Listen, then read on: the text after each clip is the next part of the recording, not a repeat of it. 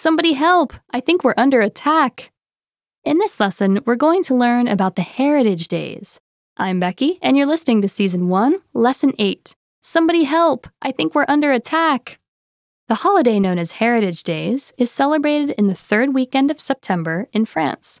The Heritage Days are 2 days in the year dedicated to discovering French culture, or in French, Culture française. Many French people don't necessarily have the time to visit museums or Musée. or other places that are important to French culture and history. That's why this event takes place at the same time as European Heritage Days. On this occasion, museums as well as historical sites that are usually inaccessible are open to the public for free.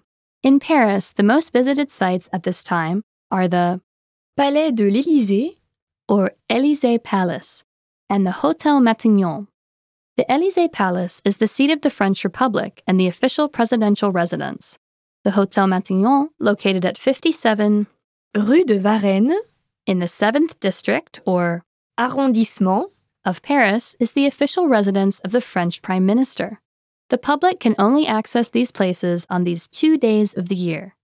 But surely you have to expect long lines and large crowds at those 2 sites.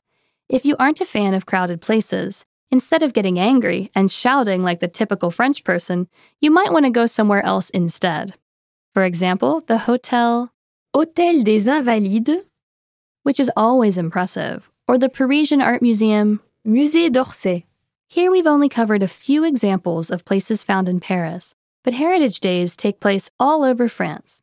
There are plenty of other interesting places to visit throughout the country, so if you ever have the chance to participate, don't limit yourself to just Paris. So listeners, how did you like this lesson? Did you learn anything interesting? Have you ever had the chance to participate in a Heritage Day? Until next time.